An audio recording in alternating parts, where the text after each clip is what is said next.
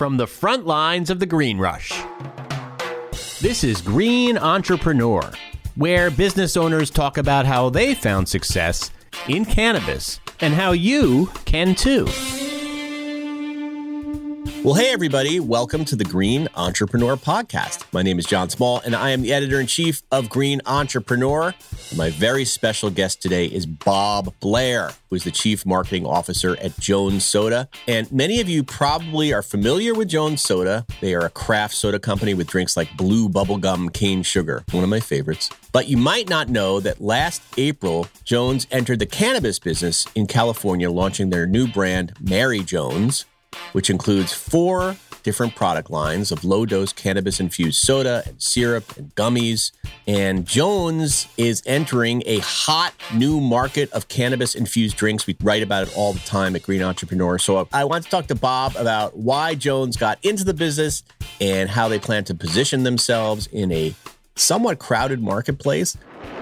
So Bob, B-O-H-B Blair, welcome. Jonathan, thanks for having me. How you doing, man? Hey, man, it's great to see you again. So first of all, for those who might not be familiar with Jones Soda, tell us what what Jones Soda is, like kind of what their positioning is in the market, et cetera. Yeah, Jones Soda is this awesome indie craft soda company that's been around for 25 years.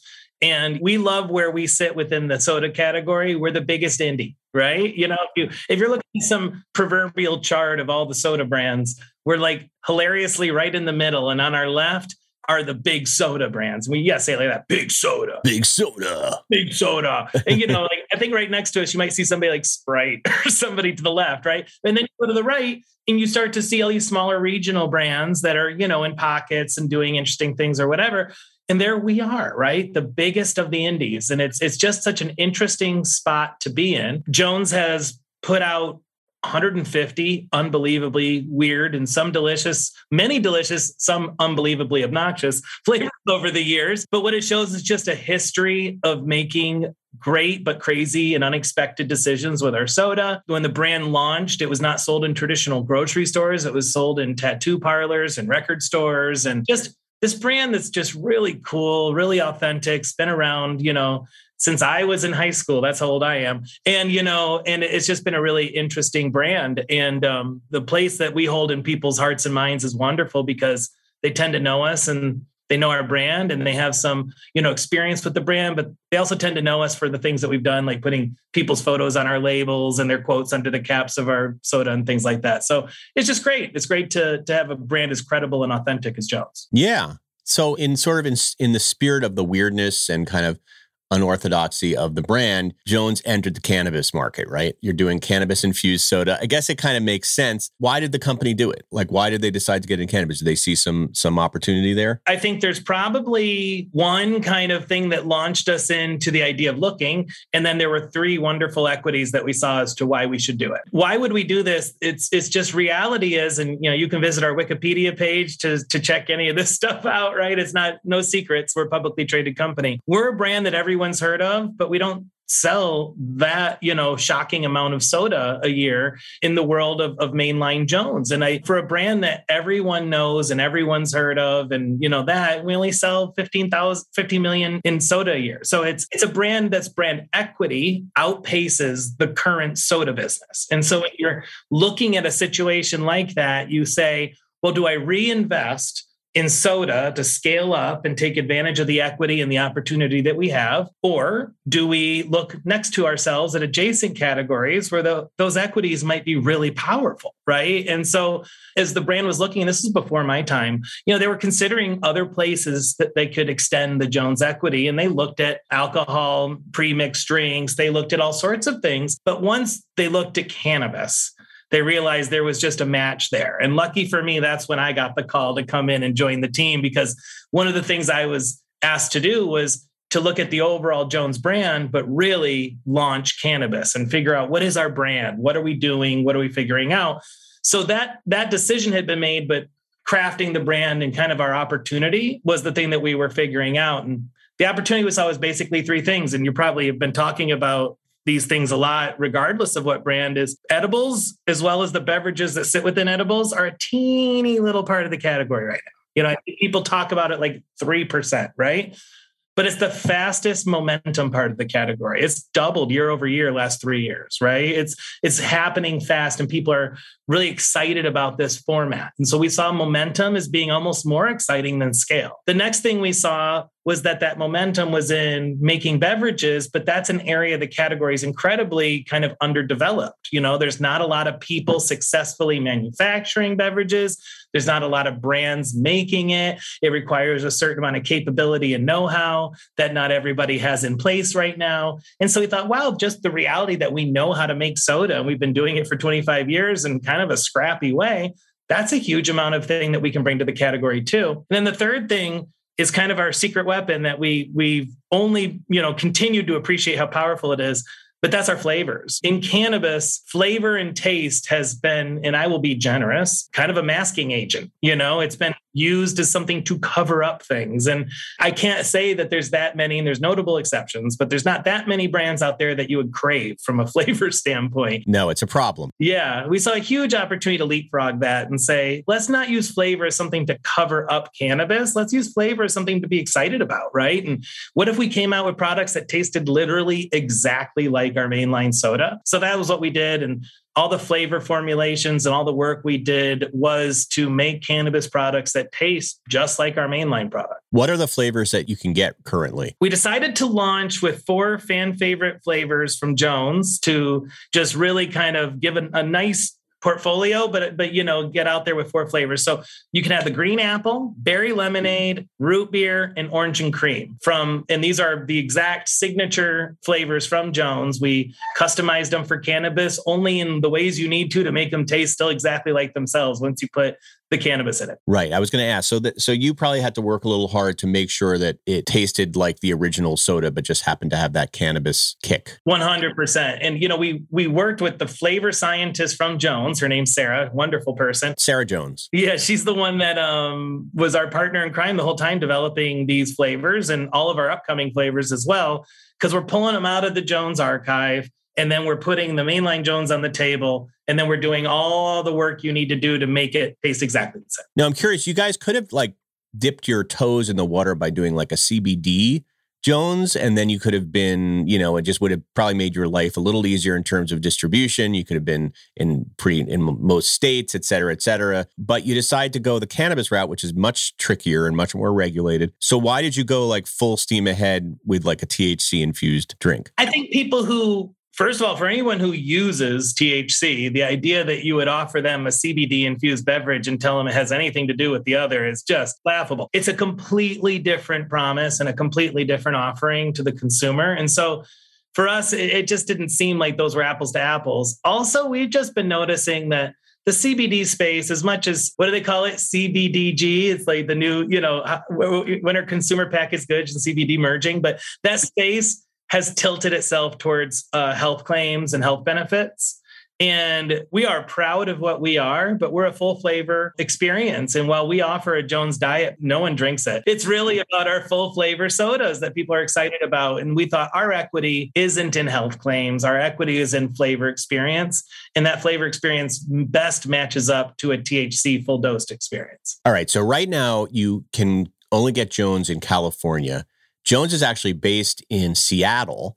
Why did you guys choose to start in California rather than Washington? We did a lot of advanced work looking at markets on where we should prototype and pilot. And the reality is that there's only a handful of markets that have been legal for longer periods of time to develop a certain amount of market maturity and infrastructure. Now, interestingly, Washington State is one of those markets, but California has a uniqueness to it in that it's the most robust market in place right now. There's existing infrastructure to tap into. There's existing manufacturing partners. There's existing distribution partners. There's a highly mature consumer base, right? And so we knew that if we went to California, what we could focus on was our brand, our products, seeing if the consumer demand was what we thought it was, see if retail responded the way we assumed they would, and really get to market without the encumbrances of building the infrastructure also. So now that we've done that and we're out in California, we're getting all that feedback that we're looking for, it is just much faster for us to reapply that model and make the the nuance changes you need to for regulations or for capability. But for us to get up and running in another market now is a much more kind of defined opportunity. So but you are limited in the amount of places that you can sell Jones. So right now, where could one buy Jones in California? Definitely at the dispensaries, right? Is that it? Well, I mean, any cannabis infused product, you're dealing with legal dispensary sales. Now, a lot of those dispensaries offer delivery, and we'll be launching our D2C offering very soon. So everyone can get it delivered, but that is still through a dispensary that's holding a license, So right now in California, and you can find any of this on our website, Go Mary Jones, for our product finder and all that. But we love our partners at Sweet Leaf. They're carrying our products across all of LA, Green Goddess in Venice Beach, Embark up in the Bay Area. They were our launch partners where they signed on to take the product immediately upon release to just really be part of our launch. And then from there, we capped our dispensary list at a pretty finite list just to make sure that we launched with a really controlled set of partners. And right now we're already in about 60 dispensaries throughout California, selling already off the shelves. And so we're excited that we're there, and we've been purposely capping it until we are able just to make sure we're at scale with everything else. So it's a different beast. Obviously, again, it's a different beast than the Jones soda, just the Jones soda proper. So how do you market this product? Jones has always clever, interesting. It's a really great marketing brand. So I'm wondering what creative things you guys are doing to market Jones in the cannabis space. Well,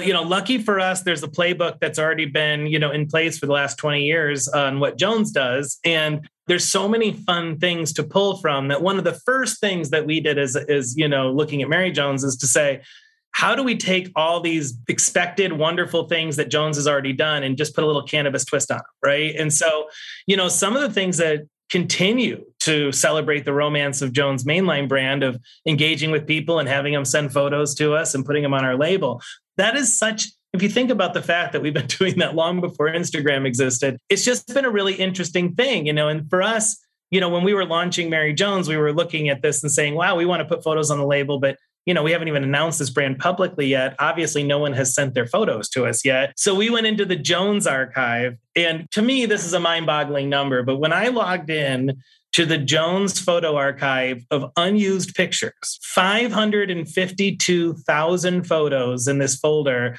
of people who didn't tag us on Instagram, people who sent a form, who filled out a form, who gave us photography license. These people are engaged, right? So we went through and we found a launch batch of photos from people who are Jones fans that had sent them in. And we reached out to each one individually and said, hey, we're launching this cannabis brand. Would you be open to us using your photo? Oh my God, the responses we got were just so enthusiastic and so excited. And so for us, a lot of that fan engagement is a core part of what we're doing in the marketing playbook. And a lot of it is storytelling and being out there and doing kind of that balance of social and press-driven storytelling out in the ether, and then very targeted, programmatic-driven, messages to consumers of dispensaries that very much that they're age verified and very much where they live and where they shop, so that you can be controlled, because it's a very regulated marketing environment as much as it's a regulated product environment. So in California, certainly where I live in LA, there are, at least before COVID, there was all this talk about all these cannabis lounges opening up. And there's even the one, what is it? One down in Palm Springs that everyone's... Yeah, the one in Palm Springs, at Vegas. Well, okay, so we're talking about California now. But is your vision to have Jones in those cannabis lounges, to have people order at Jones like they could order one in a restaurant? Yeah, I think that's not just our vision. I think the vision of beverage and cannabis beverage overall is to grow with the current way people shop and use it, buying it at a dispensary, using it at home or a social event. But if you think about the wider opportunity of how people use recreational beverages today, you have to look at beer and spirits. And the on-premise part of that experience is a huge part of it, whether you're going to a bar or whether you're expecting to order a drink when you're at another event. And it just shows how much runway there is in cannabis when you think about what sits between where we are now and the infrastructure that exists for those types of products. You see music festivals and things like that experimenting with different models to see how to bring on-premise consumption to those types of events. And I just think it shows us maybe a a signal of opportunity of where it's going to go when that stuff scales. So at this point, it's still a relatively small market compared to like a flower market, but there are some big players in California. I mean, we've had the guys from Cann on the show. They've had a lot of success. And I'm just wondering how you sort of differentiate yourself from, and then who knows, like if Pepsi's going to see your success and all of a sudden decide, hey, we should do a cannabis soda in California, right? They're copying you. They probably should. I'll be proud of them when they copy Yeah, us. maybe it's fine. I mean, you guys always have that sort of angle of being a craft. So what is your kind of sell to kind of differentiate yourself from those guys? First of all, we love Cann, both as a product and as people. What a great company. And, they've just been wonderful. KSS, our distribution and sales partner, also does Cann, for instance. So for us, the understanding of our relationship for the beverage category and how if you walk down a grocery store and you see a bunch of sodas, you would expect to pass some LaCroix and you would expect to pass some 7-Ups and you'd expect to pass some Jones. And then there's things that go for different consumers and there's things that match different motivations and flavors. And so for us to say that there is a beverage that's lower calorie than us, a lighter flavor than us, and a much lower dose than us, great. That sits right there next to us on the shelf. We think we complement that perfectly. And we think consumers need that array of choice. We made a decision not to compete in the seltzer part of the market, both because it's cluttered, but also because that's not where our equity shines. Our equity shines in full flavor, and we thought that went best with full dose. So for us, a 10 milligram is the lowest dose we make. You want to microdose it, share it. I'll probably be sharing my Jones, but it sounds pleasant. I can't wait to try one. All right, so what is next? Where are you guys? So California's kind of a testing ground. You're trying out some stuff. You got a huge market here. What are you guys thinking next? There's two conversations going on very aggressively. One is just to get our full portfolio out in California. Now, we launched with our 10 milligram, 12 ounce glass bottle product, which looks and tastes so much exactly like our mainline Jones. But what's coming next and very, very soon is our 16 ounce, 100 milligram can. And, for people, especially you in California, if you go into a dispensary, there is a significant amount of consumers looking for either the sessionability of a 10-dose product or a larger potent experience. And that's up to them, right? And so we want to give something for that area. And I have to say, I'm a high-dose consumer personally, and I really enjoy these products. We formulated our 100 milligram. It tastes almost exactly the same as our 10 milligram. It's incredible. And we think people are going to love that. And then we also have some edibles formats that are available that we're going to be launching, one in California, and some of the other markets will be using some things where for years, I was actually looking around my office to see if I have one, but for years, Jones has put out carbonated candy. It's a tablet. It fizzes in your mouth. It tastes just like Pop Rocks. Yeah. It's so fun. And it's a very popular product in Canada. And, it's sold all over the place. We're formulating a cannabis infused version of that where it's going to be, fizzy tabs and they're going to be cannabis infused, little candies. They'll be lower dose because you can eat as many of them as you want. And they're great. They're portable and they're delicious. So that'll be coming out this year in California as well in Q4. And as we expand in other markets, anybody that goes on our website, you'll see we have gummies formulated. We have gummies ready to go. We even have this really high dose syrup that I am so excited about the product, but frustratingly, as cannabis is, regulation shifted literally while we've been in market, and we have to reconsider what we can do with that product in California because formulation regulations changed under. Yeah, that's a tricky thing about the business. What about onset? Like, I have not really partaken that much in cannabis beverages, so I don't have my own personal experience, but is it faster? Like, I'm talking about the soda specifically here.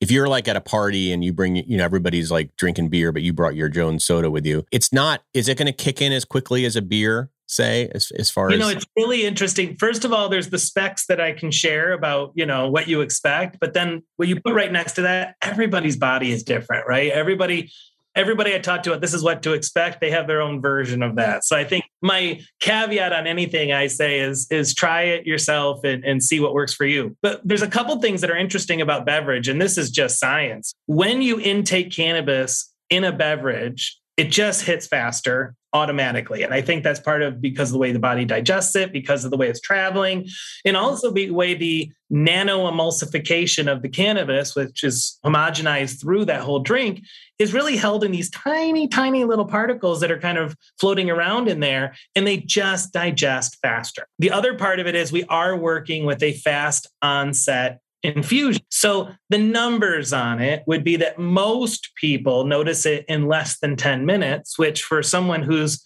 casually drinking, and personally this is now just my personal experience, I start to notice the high while I'm still enjoying the product, which for me reminds me of a nice strong beer, right? When I'm having a good strong beer, halfway through it, I go, hey, I'm feeling this thing. And honestly, I think that was our goal, is that someone who's sessioning at a party, someone who's having 2 or 3 of these over the course of a night, that they might notice it as they go.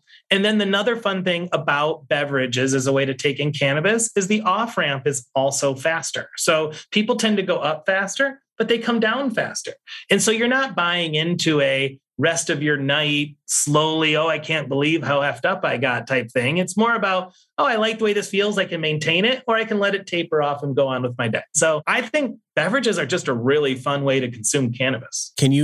Of course, you're going to say yes to this, so maybe this is a rhetorical question, because I was going to say, can you foresee a future where people, are half the people are drinking beer and half the people are drinking cannabis? But are you finding that like millennials, Gen Z are more like, who is your core audience for this kind of a product? The relationship to alcohol is incredibly interesting. And, one of the things I find funniest about some of the data that I'm reviewing now is the job I just came to from this one. I had a very large beer client, one of the biggest that you can imagine in your mind. I was doing some very, global strategy for them. And I was very much looking at usage trends and how they were seeing issues with occasions being lost to other things. And some of those were cannabis. And while it's just a starting point of something, is something to track. Because again, momentum is sometimes more important than scale. And other brands in cannabis have taken a very adversarial relationship to alcohol and said that we're a trade out, instead of. Some people are even antagonistically against alcohol. And, for us, we're more of a yes and approach, right? We think, honestly, I know a lot of people who choose to drink for a lot of different reasons, but I also know a lot of cannabis users who go back and forth and mix and match, right? And so I'm more comfortable in that space with saying it's however you want to use it. And in fact, our syrup product is formulated very specifically to be a mixer so that it can be used with mocktails, cocktails, soda, and used to reinforce and add flavor and high to other things. And so for us, we're very much a collab brand, and that is both with our consumers and our friends, but also other products. And we think those go together great. What's your best seller right now? Well, I just heard from our sales team that our root beer is dominating with a very close second by Orange and Cream. And I just can't believe it, because Green Apple's my personal favorite. I'm like, hey, everybody, Green Apple's my jam. A Green Apple teeny. Oh, yes, I love it. But, people love root beer just across the board. And Jones Root Beer is an award-winning root beer already. So I personally think our root beer is incredible. But when we were looking at market data, I knew I had to put out a root beer because consumers of cannabis love root beer. It doesn't matter what market you look at, they love root beer. So root beer is very popular. Yeah, I can see a root beer float could be a good. Oh my God, yeah. And I took our root beer syrup and poured it over ice cream, and I about lost my mind. So, Bob, this has been really interesting. So encouraging that a company, mainstream company, quote unquote, like Jones is getting into the cannabis space with so much enthusiasm. You've got to use the word mainstream in as big a quotes as you got. I know. It's not really mainstream, but whatever. A traditional a non-cannabis CPG brand. Yeah. Yes, a CPG brand would get into cannabis. It's just encouraging, and I wish you all the best. If people want to find out more about Jones, is there should they follow you on Instagram? What's the best kind of way to get Jones info? Do all that. Yeah. Our website's gomaryjones.com. You'll find everything up to date there. Our Instagram's always lively. Hit us up there. We're out and we're accessible. That's awesome, man. Well, best of luck. Thank you. Well, thank you so much for listening to the podcast. To find out more about Green Entrepreneur, head on over to greenentrepreneur.com for the latest cannabis and CBD news, thoughtful essays, tips, and insider tricks on how to succeed in the cannabis business, all that good stuff. And hey, if you like this podcast, do me a huge solid and go to wherever you may listen to your podcast, and please rate and review our podcast. It does wonders for the algorithm, helps others find the podcast. Would so appreciate a review and a rating. Thank you so much for listening. We'll see you next week.